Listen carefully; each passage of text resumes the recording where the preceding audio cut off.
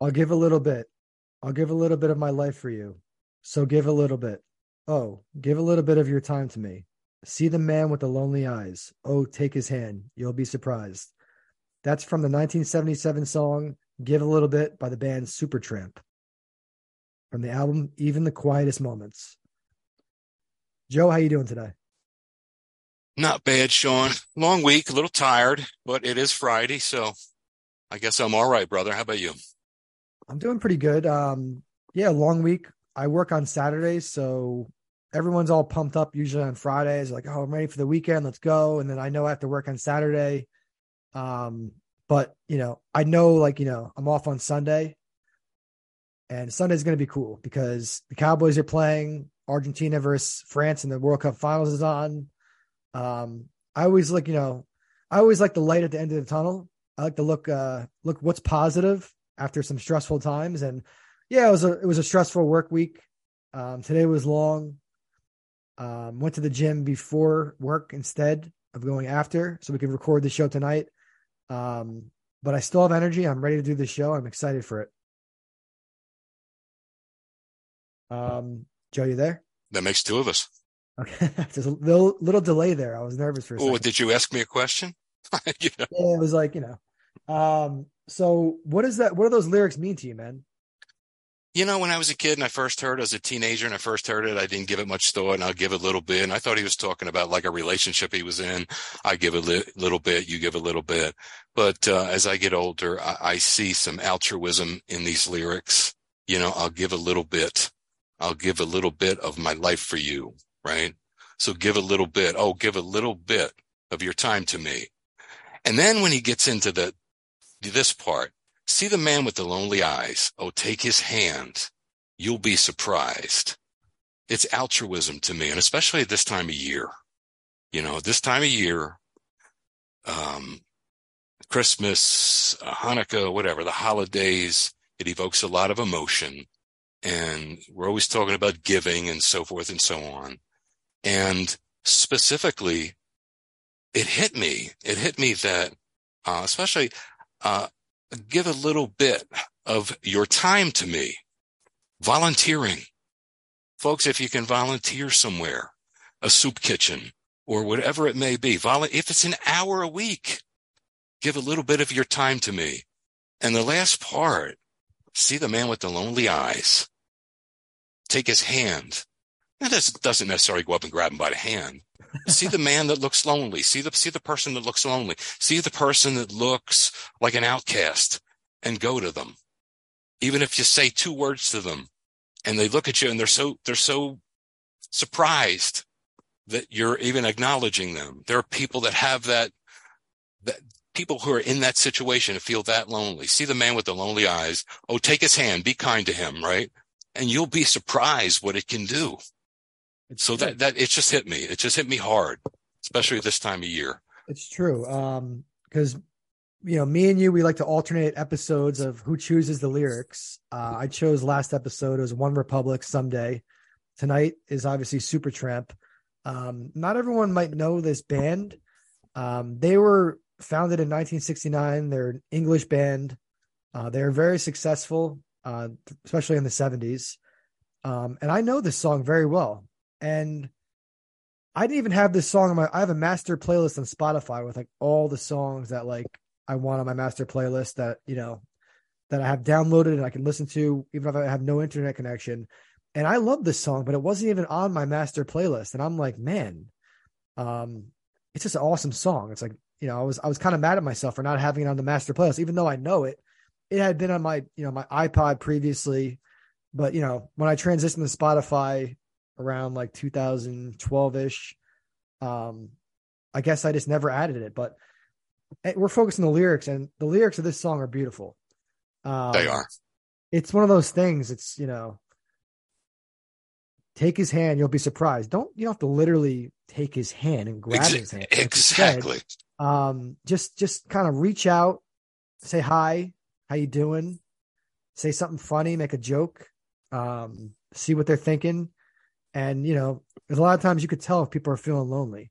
I mean, dogs have the sixth sense. Dogs know when their owners or people around them are like kind of lonely, and dogs gravitate towards them when they sense that, the dog, they need some love. And humans can do the same thing. We can all read body language and read emotions and see what's going on. And there's people walking in this world who are so lonely and going through their own silent struggles, and they don't share with anybody else. And we all should have a sixth sense for recognizing when someone's in the time of need.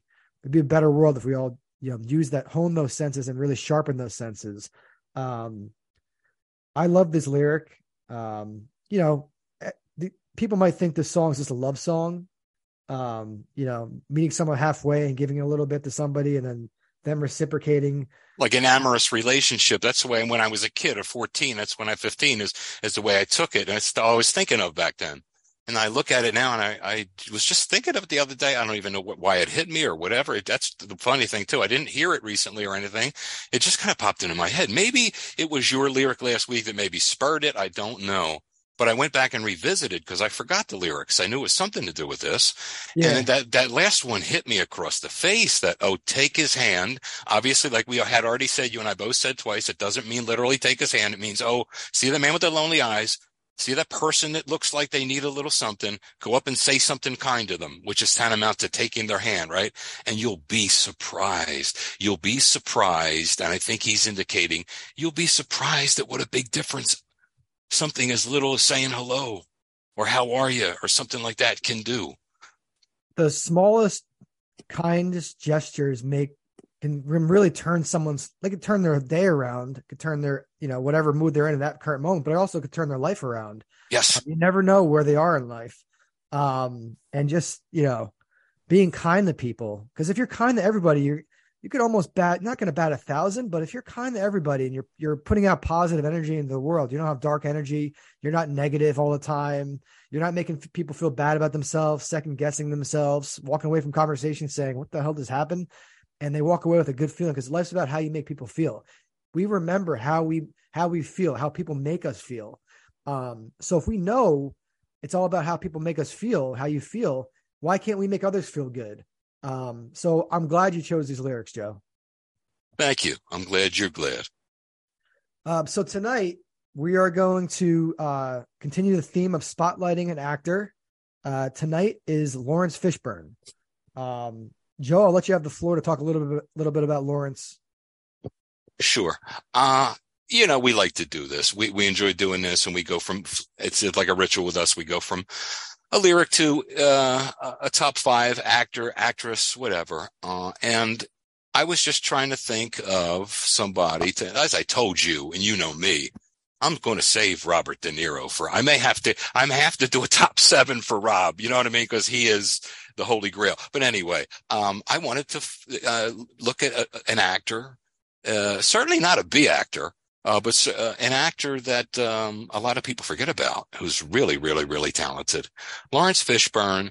And I have a top 5, and I'm just going to get right into it. In about 1990-91, there was a movie, a Spike Lee joint, as Spike Lee calls his movies, a Spike Lee joint. It was called School Daze, D-A-Z-E, School Daze. And it was really interesting. It was political, sort of, and we're not going to get into politics here. That's not what we do. But it was a really good movie, and I enjoyed it. And that's the 5th one. Okay, and that was School Daze. Number 4 is Tuskegee Airmen. And for those who don't know the story of the Tuskegee Airmen, it's you can look it up. It's interesting. And he played a young pilot during that time, and I liked his work in there. Number 3 is going to catch a lot of people. They're going to say, what movie? Number 3 is one of the, I'm telling you, it was one of the most thrilling. I'm telling you, it was one of the most thrilling, suspenseful, creative movies I've ever seen. And it was circa 1995. The movie was called Just Cause. And Fishburne was in this movie. Ed Harris, I'll cover him one day. Ed Harris is one of our best actors in the last quarter century. And Sean Connery was in this movie. It's called Just Cause. And it was everything about it was just really creative, and you'll never forget it if you watch this movie. Fishburne is excellent in it. Ed Harris was scary good in it. It was unbelievable. And Connery is always Connery. But Just Cause would be 3. He plays a sheriff down in Florida, down in the Everglades, that kind of a thing. It's just the environment itself was intrinsically scary. The Everglades, and you got alligators and snakes, and you got all kind of weird stuff down there. But that movie was tremendous, folks. If you haven't seen it, look it up and give it a shot, because it's going to take you on a ride, and it's going to shock you at the end. I'm telling you, you'll never see it coming. Number 2, Boys in the Hood. He played Trey's father in Boys in the Hood, and he was as cool as the other side of the pillow in that movie. He was vintage Fishburne. My number one is a movie called Higher Learning. He plays a college professor. In this movie, there are racial tensions that are tremendous in this movie. And Omar Epps is a student in college. His one of his professors is Fishburne, and he speaks kind of like this. He says, "Mr. Williams." He just has this kind of a voice. It's really, really neat movie. Michael Rappaport is in this movie. He's, like I said, there are racial tensions. So Michael Rappaport plays the part of that Joker was, he was part of like a pseudo supremacist type of group or whatever in the movie. Busta Rhymes even has a role in this movie. So it's called Higher Learning. Fishburne was unbelievable in this, and he makes the quintessential college professor. He was just great in it. So again, I'll run it down to you. 5 was School Days. 4, Tuskegee Airmen. 3, Just Cause. And I'm going to tell you that one, I went back and forth of whether that was number 1. Boys in the Hood is classic. And number 1 was Higher Learning. That's it. Man. I actually have to check out a couple of those movies. I feel like I consider myself a film buff and a movie connoisseur. And some of these movies have escaped me. I feel like I might have seen parts of all of them. I know I've seen Boys in the Hood. But the rest of those I really have to check out again and study them closely. All I know of Fishburne, he's always kind of been an under the radar actor. Yes. Not necessarily the star of every movie. Yes, he's got a big part in The Matrix. But he has an interesting career. He wasn't like a classically trained actor. He never studied or trained the technique of acting. At least when he started acting as a child, he was cast in a soap opera. But most recently, what stands out to me about Fishburne is I watched a show on NBC around 2012 called Hannibal. It was based off the movie Hannibal. It was a TV series. Mm-hmm. It was a pretty well-written show and well-made. It felt like a movie every episode. And he was in that. I believe he played like a cop in that. But when I think of Fishburne, the movies that I think of are John Wick, the John Wick franchise, because that's an amazing franchise with Keanu Reeves. Mm-hmm. I'm sure you're going to say Matrix. I haven't seen either one of those. I don't, because I'm not a big Matrix guy. I'm not either. I have to go back and like watch all the Matrix. I've never seen all the Matrix movies. Can you even say that Matrix is? That stuff gets too wacky for me. It's just, it's like, people like love that. And I understand it's like a really unique and well-made and technological type thriller type movie and futuristic, but I don't even include that on my top 5. I don't have the top 5 for Fishburne because he's, this is your guy tonight, but right. He was in another movie called 21, which I loved.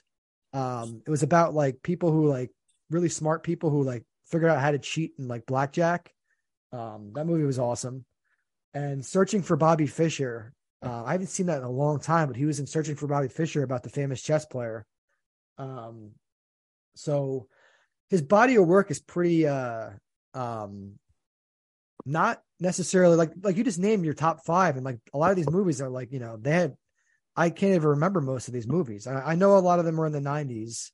I was born in 1986, but I hold myself up to a high standard because I've seen a lot of the old pictures I've seen a lot of old movies and films, black and white films, silent movies, all the classics. I took a film class in high school and we studied some of these classic movies, but well, in talking about classics, and I know he wasn't maybe classically trained or whatever, but I do know, I haven't seen it.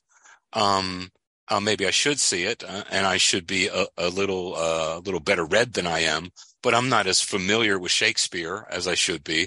But he just did, if I saw somewhere that he did Othello, a play, Othello.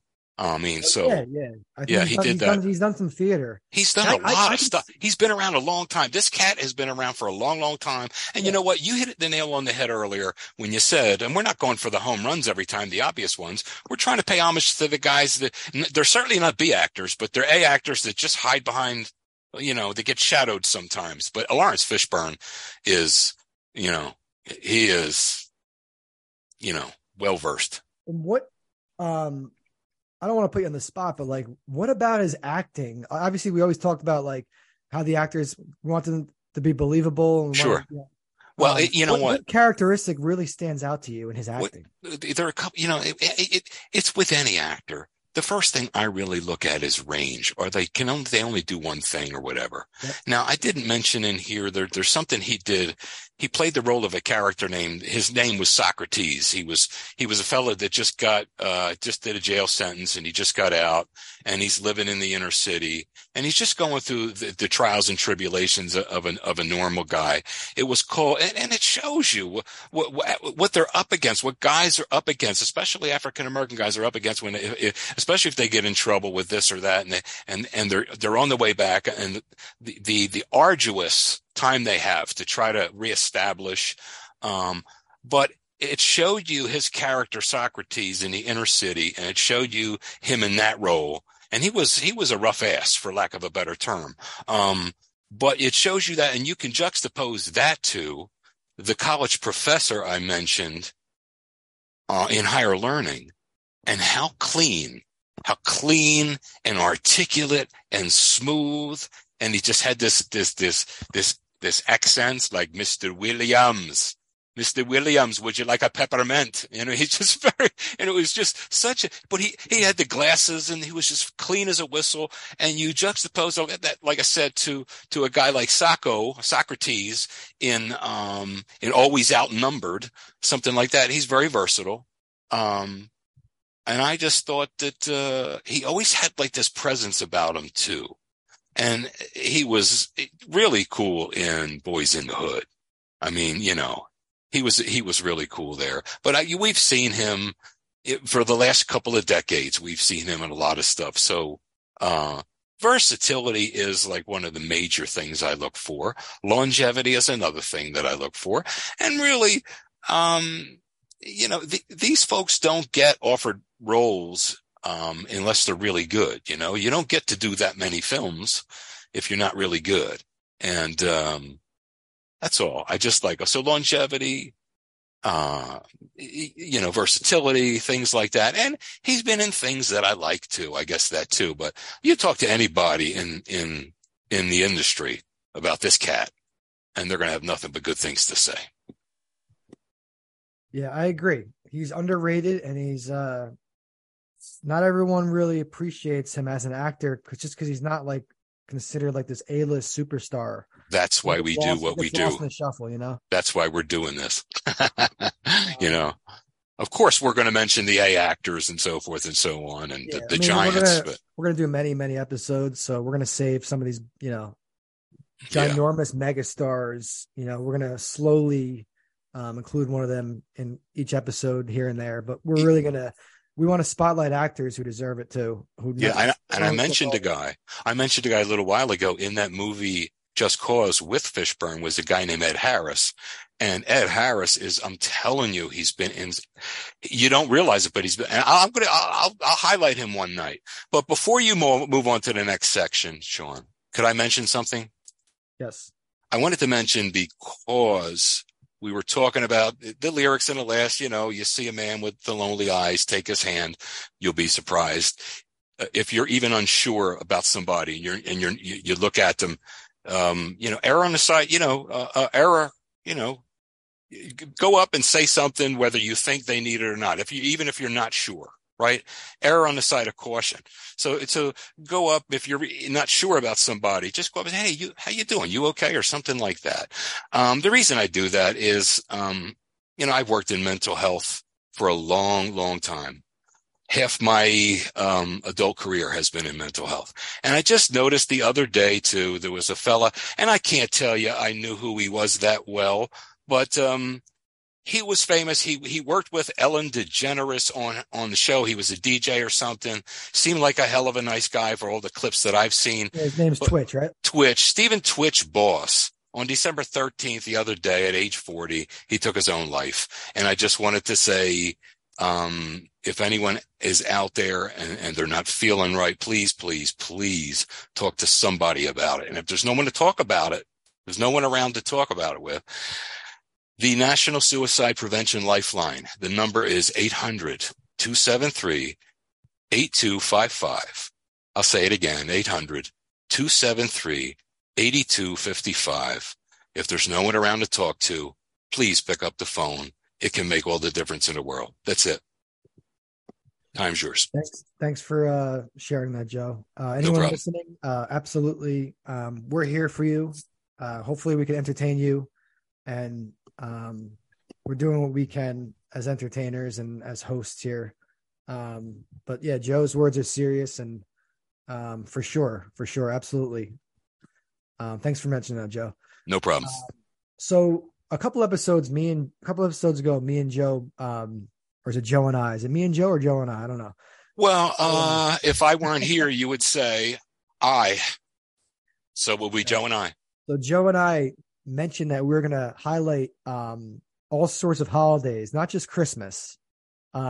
We accept all religions and their beliefs are that, people believe in what they believe and they're raised a certain way, and we're not discriminating against any religion. So tonight we're going to talk about Hanukkah for a little bit. Hanukkah actually is not the most important Jewish holiday, believe it or not. It's kind of just it's a celebration. It's a Jewish festival, and it commemorates the recovery of Jerusalem and the rededication of the Second Temple. And basically, more than 2,000 years ago, the Syrian king Antiochus ordered the Jewish people to abandon the Torah and publicly worship the Greek gods. It provoked a rebellion led by Judas Maccabeus. And basically it ended up with Jewish people. It took 3 years. They retook the temple in Jerusalem. So there's an 8-day celebration. The rebels were called the Maccabees. They cleansed and rededicated the temple. But there's some interesting things and customs. I didn't just want to do a thing where I'm like reading like Wikipedia and looking up all these facts. So I've known some Jewish people over the course of my life. I have friends who are Jewish. So I reached out to some of them and asked them for some of their traditions. And one of my friends, he was raised basically in both faiths, Jewish and Catholic, and they celebrate Christmas and Hanukkah. And now he has 2 children of his own. And he said what they do, because around Christmas, a lot of the Jewish people, this is how the gift giving started, because they didn't, everyone's celebrating Christmas. You see all the trees, you see all the lights, and you kind of, think that, what's our holiday? Why doesn't everyone care about Hanukkah as much as Christmas? And so they started doing like a gift every day for the 8 days, because there's a menorah, and it's basically the menorah is lit because they only had a spoonful of oil when they reclaimed the temple. It was only supposed to last 1 night, but it lasted 8 nights. So there's 9 candles in the menorah, but one of the candles lights the 8 others, and it lasts 8 nights. And what my friend said, he said he gives his kids basically one big gift, but split up in 8 parts. And then they get one of those little gifts each night, but they also get Christmas gifts on Christmas. So just give you an idea of what some families do who are multi-faith and celebrate both holidays. But then there's all sorts of cool things. Like they eat a lot of fried foods, like potato pancakes, which I love. Oh yeah. And the reason they fried in oil is because of the oil. The whole thing with the oil, they only had a certain amount of oil when they got the temple back. Then they play with a dreidel because apparently like they weren't allowed to play with toys. So they started playing with like a dreidel to keep themselves entertained. And I apologize if I'm getting any of these things wrong, because I had to brush up on all this myself, because I went to Catholic school growing up and we learned all about Hanukkah. We even had like pretend Seders. There's something else they have where they eat called Seders. So we had a Seder. When I was in Catholic school, we did that. So yeah, I mean, basically the Greeks destroyed everything but a small spoon's worth of oil. And there was only oil for one day, like I said. And they made it last 8 days, 8 nights. And it's cool. Like it's a festival, it's a celebration, but it's not the most important Jewish holiday. But it happens to be around the time of Christmas, and everyone knows what Hanukkah is, and they see the menorahs, and it doesn't get as much spotlight as the Christmas tree and Christmas, and the fact that they say it's Jesus's birthday on December 25th, even though I don't think that's his real birthday. But Hanukkah is a special holiday for Jewish people. It's a celebration, and I think it's unique, and I think it's cool that there's like 8 nights to celebrate, and not every family is giving their kids like extravagant gifts every night, but they're just some families give their kids what they can afford, and just to commemorate each day. But then but Joe, do you have any thoughts on Hanukkah? What's one of the first things that comes to mind? Is it the Adam Sandler Hanukkah song? I'm going to tell you something about that song. The words are funny. The words are funny, and I really like the music too. I think it's got a nice little melody. So it's twofold. I really do like that. I just made some notes here about Hanukkah because, I knew a little bit about it. I sold clothes in the retail. I was in the clothing retail for quite a bit, and quite a bit of the fellas with whom I worked were of the Jewish descent. I had some Italian fellas there too, and some Irish fellas there too. I'm not stereotyping or anything like that, but in that industry, I had the privilege of meeting a lot of fellas who were Jewish Americans, and I spoke with them, and what I found out more and more about them is that we have more in common, like everybody else. Like any other group that you meet, we have more in common than we have differences. But I just, a lot of the fellas with whom I palled around with too, they were Jewish, but they weren't terribly religious. As like, you and I are Catholic, but we don't follow every rule, and we may not even remember all the rules to the Catholic Church. Well, it's similar to them. But, as far as Hanukkah is concerned, I wanted to refresh my memory, and I just jotted a few things down. You touched on a couple of things. In 168 BC, the Syrian king, he sent his soldiers to Jerusalem at the time. The Syrians desecrated the temple, as you said earlier. The holiest place for the Jews at that time was the temple, and the Syrians came in and desecrated it. The Syrian king not only desecrated the temple, but he abolished Judaism at that time. Altars and idols were set up to worship the Greek gods.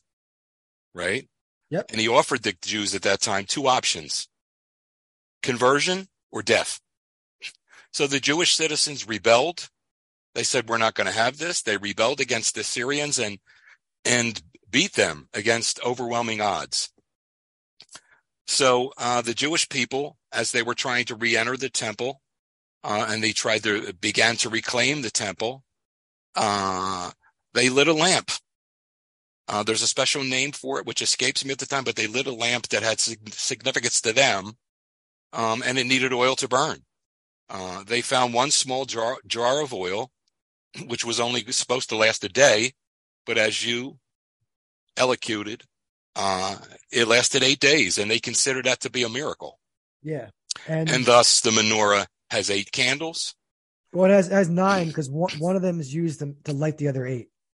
Exactly. The one of them is used to light the other 8, but the significance of the 8 is the 8 days. And the name Hanukkah actually derives from a Hebrew word. I can't read Hebrew. Dedication. It means dedication. It means but it's Hebrew word. I can't read it, but it means to dedicate. They rededicated the temple. It's quite a story, to overcome such odds. It is. Get your holy place back, get your temple back, and rededicate it. And now it lives on. And it's not even one of the most religious holidays for Jewish people, because their holidays really are Rosh Hashanah, Yom Kippur, Passover. And it's really just well known because it's right around the time of Christmas. But right. And what I wanted to add there too is that it was early on in this century when what was happening was the Jewish kid, and I don't mind this at all. I think it's great. What the Jewish people did here. Their kids were feeling really left out at Christmas time, and they were feeling different. Yep. Yeah. And exactly. So forth and so on. So what happened was the parents decided to mirror some of the characteristics. So they decided to go ahead with the gifts, and they decided to go with the Hanukkah bush, which mirrors the Christmas tree. And, they did those things to make those kids feel more assimilated into our culture and not different and not sad and not outcast. And I think it's a darn good thing that they did. And I'm glad they did it. Yeah. One interesting fact here is Harry Truman was the first president to celebrate Hanukkah at the White House. He accepted a menorah as a gift from Prime Minister of Israel. It was David Ben Gurion. That was 1951. So, I think it's cool that Hanukkah and Christmas are right around the same time. We have all these other holidays. It's a really special time of the year. Joe and I are going to highlight other religious holidays before Christmas. Closer to Christmas, we're probably going to do Christmas. But we plan on doing probably Ramadan, Kwanzaa. So, we just wanted to, because we said we want to stay to our word. We said we were going to highlight other holidays and other religions, because this is not a podcast to promote Christianity. We're not trying to convert people. No, we're just speaking our minds about things in our lives and how we feel about certain things. And, religion will come up sometimes, and we're comfortable talking about it without pontificating and, preaching to people. And I think Hanukkah is cool. I mean, I think the dreidel's cool. I think the 8 gifts, the 8 nights, and the gift every day for 8. I was always thinking when I'm growing up, because Hanukkah was always usually before Christmas. Not always, but usually starts before Christmas. And I'm like, man, they're getting a gift every day for 8 days. That must be amazing. I have one day I got to wake up and there's a tree and I got to open, they have it nice and spread out where it's like, a celebration every day. It's not all about the gifts, obviously. That was a product of Christmas, basically, to kind of compete with Christmas so that Jewish children don't feel left out. But, I thought we should spotlight it, and I'm happy we are sharing some stuff about it, because people might not know all these facts about Hanukkah and the history, right? And the temple, and rededicating it. And not only that, Sean, I just want to say that for all of us, and listen, I don't care what religion you are. If your religion makes you a better person, a kinder person, the kind of person that can look into the eyes of another human being and see another version of themselves, if you can feel that connected, fine. If your religion, it makes you grow as a person and see the world as a better place. And what we were talking about before, altruism and all that stuff. Now, here's the deal.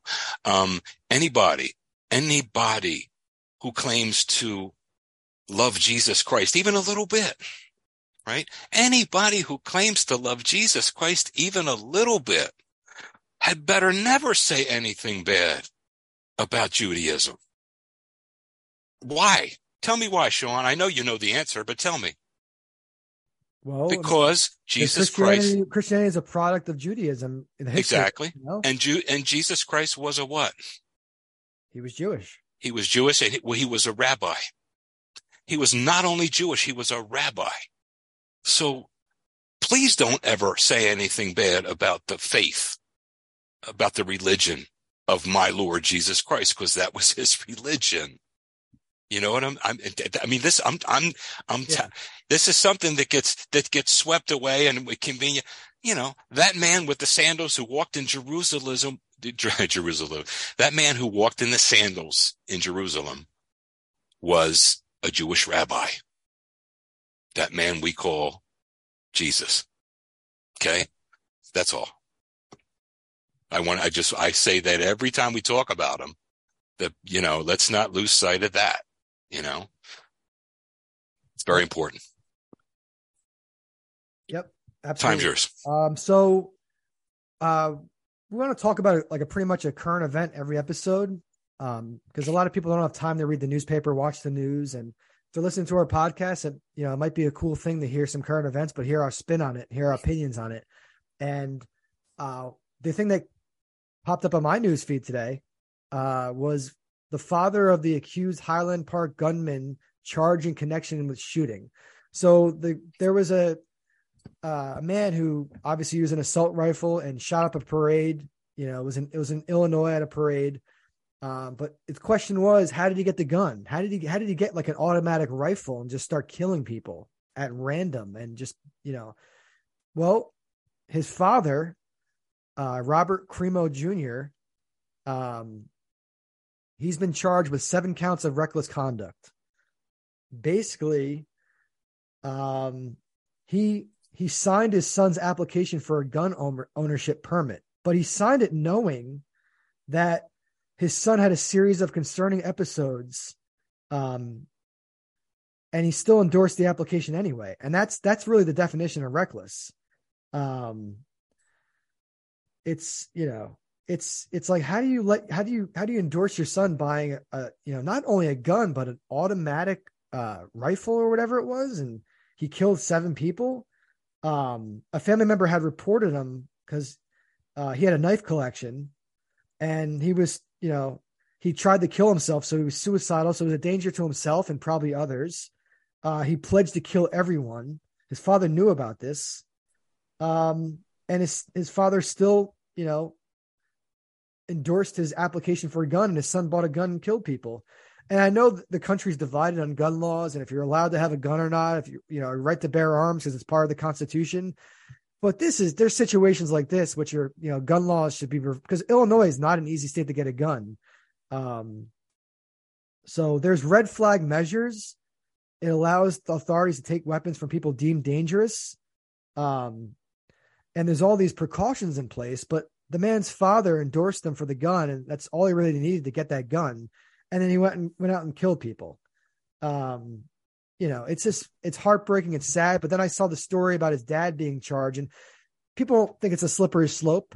They think, if the parents of all these people who commit violence start getting charged with crimes, what's going to happen? Parents are going to start going to jail, left and right. And there's going to be no real precedent. It's going to be all these, this is going to set a bad precedent for the future. But if you actually think about it as a human being and as an American citizen, say one of your family members or friends or loved ones or anyone was at that parade and they were shot to death by this person, this angry young man, who, by the way, is pleading not guilty, which is like, I don't know. He killed people, obviously, but I don't know. I think it's justice that his dad, because his dad is literally a really key part in the crime. He would never had the gun. Maybe he would have found a way to get a gun, but he literally bought a gun legally because his dad endorsed his application for the gun. So, Joe, what's your opinion on this? I go back and forth in this all the time. I mean, you mentioned you mentioned the Constitution, the Second Amendment. The Second Amendment was written, obviously, 250 years ago, and it was written for an entirely different purpose than what it is being manipulated into today. Okay, it's being twisted today and manipulated into something that it was never intended to be. I digress. I'm not going to get involved in that, but it would be interesting if you're listening here to go look at the conditions under which the Second Amendment was written and what was meant by the right to bear arms. Our framers would look at this today and say, "No, fellas, no way. Come on." Okay, but anyway, I go through this all the time, and I'm thinking, even if they do, because my view is, if you really want a shotgun to go hunting or something, all right, and if you can prove that you're stable, you should probably be able to do it. But do you need an AK-47? What earthly purpose do you? They shouldn't even be around. That's a military weapon. And there's no way, there is absolutely no way the forefathers would have even seen that coming, right? But here's the thing. Even if we're fortunate enough to pass laws to make them illegal, do you think these jokers who commit these crimes give a rat's ask about the legality of the purchase? These guys are getting ready to go mow down people in big numbers. They're off the wall. They need help mentally, okay? And whether their purchase is legal or not doesn't mean anything. So, if someone goes out and does this, and he purchased it legally, so okay, let's pass a law to make it illegal. They're going to get the gun anyway somehow, some way. They're going to get the gun. So okay, so now it's illegal. They don't give a damn that it's illegal, that they purchased a gun illegally. They're going to go out and do something heinous anyway. The perpetration of what they're going to do is far worse than the purchase. So I think the only way to solve this is to make sure the weapons are not around to begin with. And I mean, like I said, and I don't think you have to take shotguns away from people who can prove that they're stable to go out for sport. If you want to call it sport, I don't know. But if you do and you want to go out hunting and so forth, I mean, that's fine. But protecting your home, protecting or something like that. But here's the thing with that father, my heart goes out to him because, he has a son. He loves his son, but he's probably also scared to death of his son. And that's got to be a hard thing to have. Well, you love your son, but you're scared to death of him because you have to live with this joker. And now he's talking about that. So you're going to try to acquiesce. What happens if that father says, no, I'm not taking you there? He'd have to sleep with one eye open. I mean, so when you have to live with a character like this, it's got to be scary as all hell. I mean, so this father's in a predicament. Do I acquiesce and do I get the kid what he wants even though it's an AK-47 and a grenade launcher, he's promising me. It's a lesson for other fathers and parents out there that, don't endure. If you think your kid's a threat, try to get them hospitalized and get them some help. Certainly don't endorse a gun application. Yeah. I mean, but I'm saying I agree with you, but you can almost see that he maybe had a sit down with the kid and said, look, I'll get you this, but you go out into the woods and you'll shoot watermelons or you'll shoot bottles, but you'll promise me you won't. Because if that father says to that kid, hell no, I'm not getting you a gun. Guess what? Guess what he's got to worry about? He's got to worry about that because it's not a kid that says, okay, dad. It's a kid that says, bullshit. I'm going to kill you now, and the father has to deal with this. And you got to live with someone like that. So it's a tough call. Why can't the father, if he feels that unsafe, the father can make a call to the police or, authorities, because the family was aware that he was dangerous. He had a knife collection and he was threatening to kill everybody. They knew this already. That's true. So the father makes a couple of calls. He gets the kid looked at and taken away. What do you think is going to happen? Sooner or later, that kid's going to get out. I mean, I just think it's scary, Sean. I know what you're saying, and I think you're right. So do you think that the father deserves to be charged? He's getting charged with reckless conduct. He's not getting charged with murder, but 7 counts of reckless conduct. And it's certainly, I was in law school for a little bit in Brooklyn. It certainly sounds reckless to me what he did. Okay, reckless conduct, and I'm not saying he's innocent. I'm just trying to at least shine a little bit of light to make people maybe understand how the father could have, made the decision that he did. Because your perspective is awesome. Because I'm like the attack dog with my perspective. Because I read this article, I'm sick to my stomach about like the killings, but then I see there's some justice where the dad's going to be charged with some crime because I see all the details about how he obtained the gun and how his family knew of his history. He was a danger to himself and others. And I'm like, yes, okay, charge that dad. But I can see so many people out there, especially certain political affiliations say, no, you can't do this. You can't charge the dad. He's not the person who pulled the trigger and that sort of thing. But, you enabled your son to go out and murder 7 people, at a parade. So. This is true. And he was between a rock and a hard place. I'm sure he said to that kid, look, I'll get you this, if you promise me, you give me your word, you won't hurt anybody, you can shoot this thing off, but you go out way out in the woods or, and you shoot it out in the quarry where there's nothing but rats. If you want to shoot out there at rats, because some people do that, or shoot at bottles or shoot at this and that, but please, I'll get you this, but you got to promise me you'll use it the right way. Even like an AR-15 or whatever, or an automatic weapon. I'll get you this, son, but please do this. And the son says, okay. I won't. So the father's thinking, I'm not sure if he will, but I know one thing. If I tell this kid no, I'm liable to get, and this is not hyperbole. The father's got to be thinking, I don't know what this kid is capable of. I love him. He's my son, but there's something not right. I could be sleeping tonight and he could cut my throat. Yeah. So I'm just trying to put empathy, right? Put yourself in that father's shoes. Do you want to sleep at night? Would you lock that door at night? So, but do you think this is going to be good? Like in the sense that other parents are now going to be super cautious and way more careful when, endorsing their children to purchase dangerous, deadly weapons? Do you think it's going to prevent deaths in the future? As I think it is. I think it would. And I think really what has to happen here, what this is really a commercial for, Sean. If it were a commercial, it would be a commercial for proactiveness like we talked about before. Because I think what you have to do is you have to be proactive. You have to take that route where you have the police come in, you have people come in, you say, my boy, I love him, he's my son, but he's not right. He's got to be taken out of here. He's got to be taken away until such a time that he is right. And when he's released, I pray to God that he is right. But I got to at least go that route. It's the most logical route. It may not always be perfect, but it's probably, so in other words, a very quick, proactive strike. My son's not right. He's capable of anything. I'm telling you, he's mentally ill, big time, and he's violent, and he's made threats. I need him. It breaks my heart, but I need him out of here, and I need him to be taken someplace, not for a month and then let back out. I need some help here. Yeah.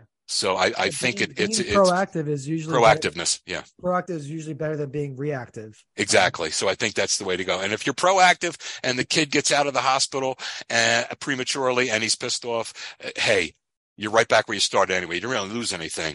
You've got a kid that's unstable that's liable to hurt you as a parent. So, but there's a chance that we're hoping that the kid gets in there and he gets the help he needs or medication, and at least he's not violent anymore. Yeah. So that's what you hope. So proactiveness is probably the way to go here. I think if we're selling anything here, that's probably what it is. Yeah. So let's move on to some more positive themes, I guess, and that would be sports. So the World Cup final is Sunday. It's Argentina versus France. Lionel Messi's going for his first World Cup title ever. He's widely considered one of the best players ever. Currently, even at his age, he's old. And you do look like him, by the way. I saw him the other day for the first time. I'm saying that does look like Sean. I resemble. Okay, so I resemble because there's an article today about him possibly being the greatest male athlete ever. So if you're not that, you look like him, but you're not the athlete. I did play some college soccer, so I have some soccer in. But it's one of the, I started getting that recently because usually I got Emilio Estevez. Never saw that. So Lionel Messi's a new one for me for sure. But so they're playing Sunday. It's going to be a worldwide event. Obviously, the soccer is like the most popular sport in the world, I believe. Yes. I'm rooting for Argentina. I'd like to see, because France won the last World Cup. I'd like to see, it's not necessarily about Argentina winning. It's about seeing a legend like Messi finally getting, because he's got the La Liga titles that he had with Barcelona. He's got some of those club titles, but he doesn't have that, that sacred World Cup title. There's only one World Cup every 4 years. It's for your country, so it would mean a ton to him. I read a great article today about him. I'll talk about it a little bit more in the future, especially if he wins. If he wins Sunday and we do the podcast Monday, I really want to shine more of a light on Messi, but he is unbelievable. They talk about him like he's a machine. He has the software and hardware, and the hardware is about muscles, joints, and physical traits, but the software is about brain perception, action, and decision-making, and his software gives him a head start on those who physically should have the better of him, even at this age. He's able to start and stop on a dime, change directions. He walks more than any other player on the field in the World Cup. But when he's walking, he's not being lazy. He's conserving energy, but he's also studying what's going on in the field. He's studying everything that's happening, what the defenders are doing, what the opponents are doing, what his teammates are doing. So when he gets the ball, his mind is already made up when he gets the ball. He knows where he's going and knows what he's doing. He's thinking so fast. His neural system's the third part of the equation. This is an excellent article in The Athletic that I read today. Is he better than that other joker, Ronaldo?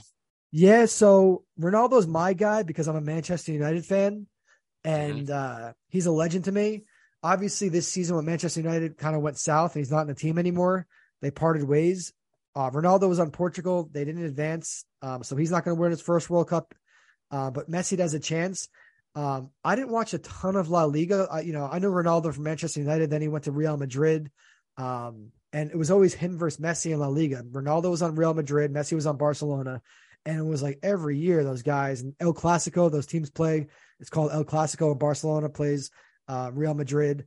And Ronaldo's he's a freak, a physical freak, and he's a specimen, and he's so laser focused psychologically, and he demands perfection, all the things that great players do, and he's got all this God-given talent on top of his work ethic. So I know more about Ronaldo, but the more I read about Messi and the more, because I've always known he's amazing, but like this article today really just kind of put things into place for me in terms of, so Joe, to answer your question, I can't say if Messi's better, but they certainly are. They're the GOAT. If you want to say there's two GOATs in soccer, because Pele was the original GOAT, I would say Ronaldo and Messi are definitely this generation's GOAT. But so Messi has that software and hardware, and his software is operating at such a high level.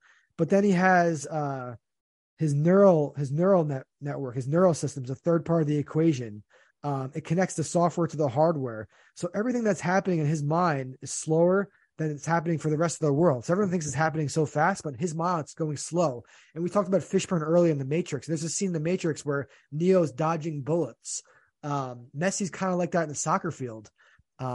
He's amazing. Everything, he's operating at such a high level. Well, we could say that about any elite athlete in any sport. No. That's not when it comes to a super elite. Like this guy, especially at his age, he's almost 40 years old, and he's got these younger, more athletic guys, and he's still performing at a peak level, even at this age. Yes, you could say that about Tom Brady. Tom Brady's brain is like a microprocessor, processes things much faster than right. Okay. But, we're talking about Lionel Messi right now because the World Cup final is Sunday, but I know this article really just goes into detail about how he operates and how, because everything that he does in the field, he's stopping and starting. The defender doesn't know what he's doing. Like when the defender stops and then he already starts again. When the defender figures out he has to stop to try to stop Messi, but Messi's already gone. Mm-hmm. The only thing that he does is at a high level. So if even non-soccer fans, watching the World Cup is quite a spectacle. It's a worldwide event. You're watching with millions of people. The game is Sunday at 10 a.m. Eastern time. It's the gold medal World Cup game. So that's soccer.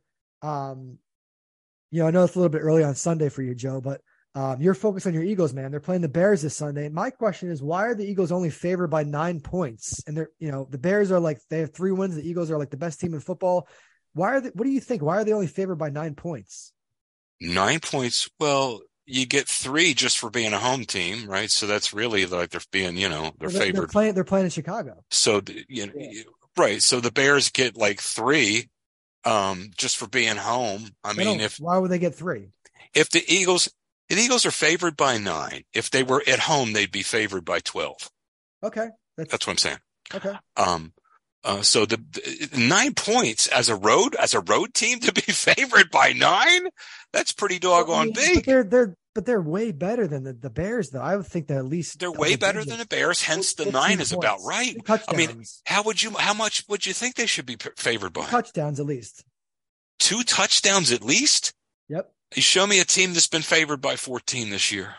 Let me look at the team, the games. Okay, so the Chiefs are playing the Texans. The Chiefs are favored by 14 points. Okay, well there's a little bit more of a disparity, right? Just a little bit more. The Texans almost beat the Cowboys last Sunday. The Cowboys they're looking pretty bad lately, aren't they? I thought you were scared of the Cowboys. You're confident about the. I told you I was very concerned up till about 3 weeks ago. And then things started to unravel for them. They're messing around and they're scraping and crawling against bad teams. I mean, they should have lost that ball game last week. The Texans had the ball at the 3-yard line and couldn't punch it in. If they do, the game's over. They were that close to losing to the Houston frickin' Texans at home. I mean, the Cowboys right now don't scare me at all. And I got news for you.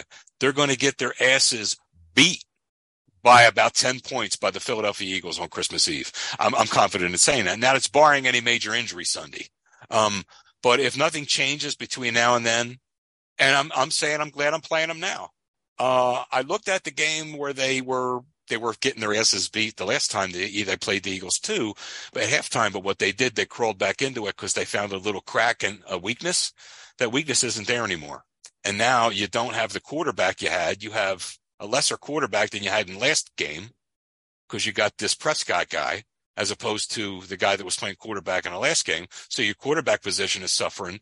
I'm not being facetious when I say that this Prescott guy's, he's, if you really look at it, I mean, you told me someone you knew texted you and said, Dak sucks.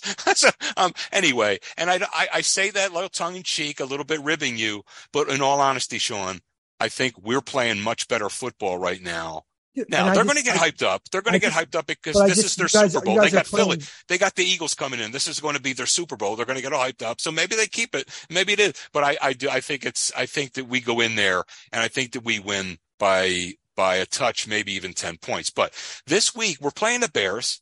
We're playing in their place and we're coming in as a road team as a 9-point favorite. That's about right.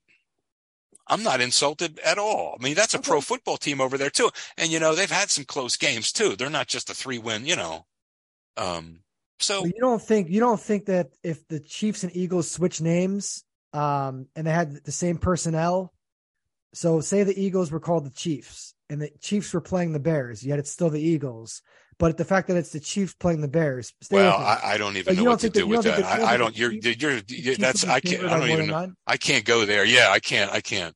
It's been a long week at work. I feel like the Eagles are not getting enough respect. I'm trying to defend the Eagles. I appreciate that, but I also say I don't think you're giving the Bears enough respect because they played some games this year that were close. There was a while there where everyone said, well, look out for this Bears team. They're turning it up because they showed they can play a little bit and it's in their field. And you know what? They got the Eagles coming in. And here's the thing. Here's the real thing too. And you and I both know Bears lost to the Jets by 21 points, The Eagles just had a game with the New York Giants and they smacked the living daylights out of them. They beat the brakes off them. And then they have a game in 2 weeks with Dallas. What's this game in the middle usually called? Starts with a T. Come on. It's a trap game. So that's why that's there too. Okay. And it happened.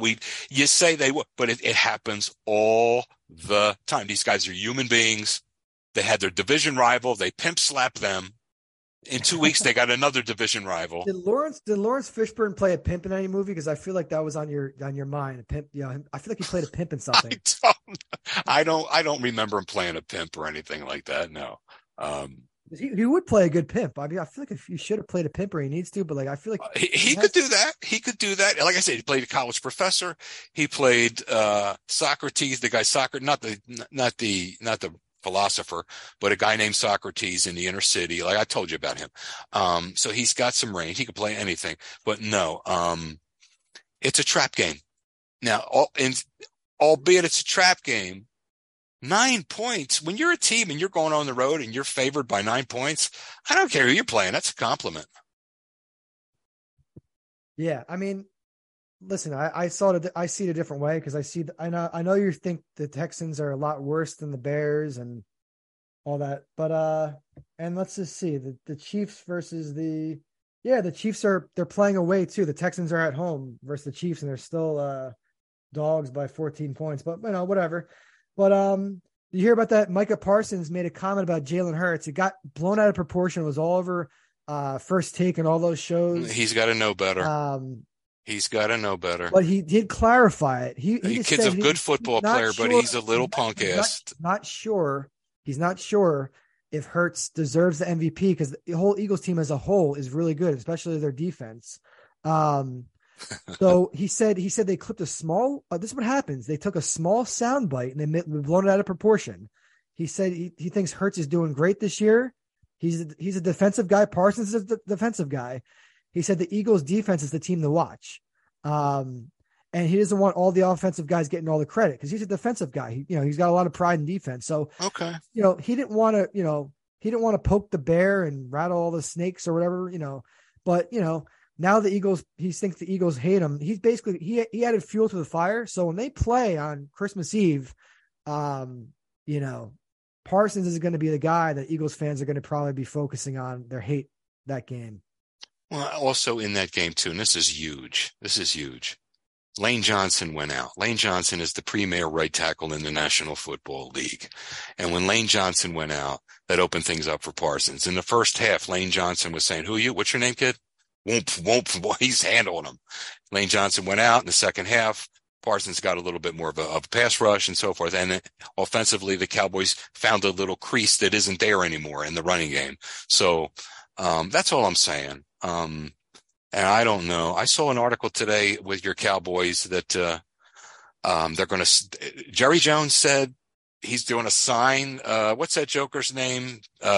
Betham. Odell Beckham Jr. Yeah. Which confused me because we signed T.Y. Hilton, the former Colts receiver. He was always good. He's been played with injuries his whole career, but he's a hell of a talent. He is. So we got T.Y. Hilton. I thought we were done with Beckham, but then Jerry Jones makes this statement, so maybe we will get Beckham too. And I don't know. Beckham, I don't know. He won a Super Bowl last year. He played a big part in the Rams Super Bowl. So if he didn't, Oh, yeah. Once he got hurt in that game, really changed everything. The Rams really, they almost lost. But, yeah. So I'm excited for the World Cup. I'm excited for the Cowboys game. You're excited for the Eagles game. Okay. Because Villanova basketball is playing tomorrow. We call our game our annual game versus. Let me just say this too, before you move on. Let me just say this about the Eagles Cowboys in all sincerity. Anytime our clubs play, it's a good game. These guys know each other very well. It's a division game. There's mutual respect because it's on Christmas Eve. So we'll have a couple of episodes before that. We're going to talk about. I'm going to wrap it up though, and there's mutual respect, and I kid with you and so forth, but it's going to be a good football game. We have respect for you. You respect us. I just think we're going to edge you out. We may not beat you by 10, but we're going to edge you out. You're on record on SeanMatthew's podcast saying that. So we could pull that clip. You will. When the Cowboys beat those Eagles on Christmas Eve, we could pull that clip and have. I will stand up and say I'm wearing my orthopedic shoes because I stand corrected. Yeah. All right. So anyway, tomorrow is the Holy War between Villanova and St. Joe's. We play each other every season. Both Catholic schools, but Villanova is Augustinian. St. Joe's is Jesuit. But they call it the Holy War. There's a lot of history there. Schools are right down the road from each other. Villanova, we're expected to win pretty easily, especially because we have Cam Whitmore back. Ever since we got Cam Whitmore back, he's going to be a top 5 NBA pick next year if he's healthy. We've been playing great. I think we win easily tomorrow. It's at St. Joe's, but I'm excited for that game. As far as bad gambling beat, so I'm kind of like a responsible gambler in the sense that I don't like losing money, but when I win, I have a nice big win because I won a couple bets on Argentina, and then France. I had Mbappe with over a 0.5 shots on target. So we just needed one shot on target. If you don't know soccer that well, a shot on target means you shoot the ball and the goalie makes a save. If it hits the post, it doesn't count as a shot on target. I found that the hard way, in previous bets, but that's a shot on target. But so like I'm saying with gambling, I had a couple wins with the Argentina and France, and I took a couple days off. I celebrate my wins. I remember what it's like to win. I don't get on tilt if I lose and try to get all my money back and try to get, try to replace the loss, the bad feeling of the loss with a win, because that's what happens with gamblers. That's why there's Gamblers Anonymous. So I've just kind of been relaxing a little bit the past couple of days on gambling, and I haven't really had a bad beat. Good. So I think we're going to wrap this episode up. It's been about an hour. Every episode has been about an hour. That's what we're trying to. Our sweet spot is about an hour. Again, we're on Spotify, Apple, TuneIn Radio, RSS.com. That's our feed. And just another one in the books. It's holiday season. We're excited. A lot of things going on with sports, a lot of celebrations going on with different religions and holidays. And I'm glad everyone's listening. You got any last words, Joe? I do. See the man with the lonely eyes. Oh, take his hand. You'll be surprised. Take care, everyone.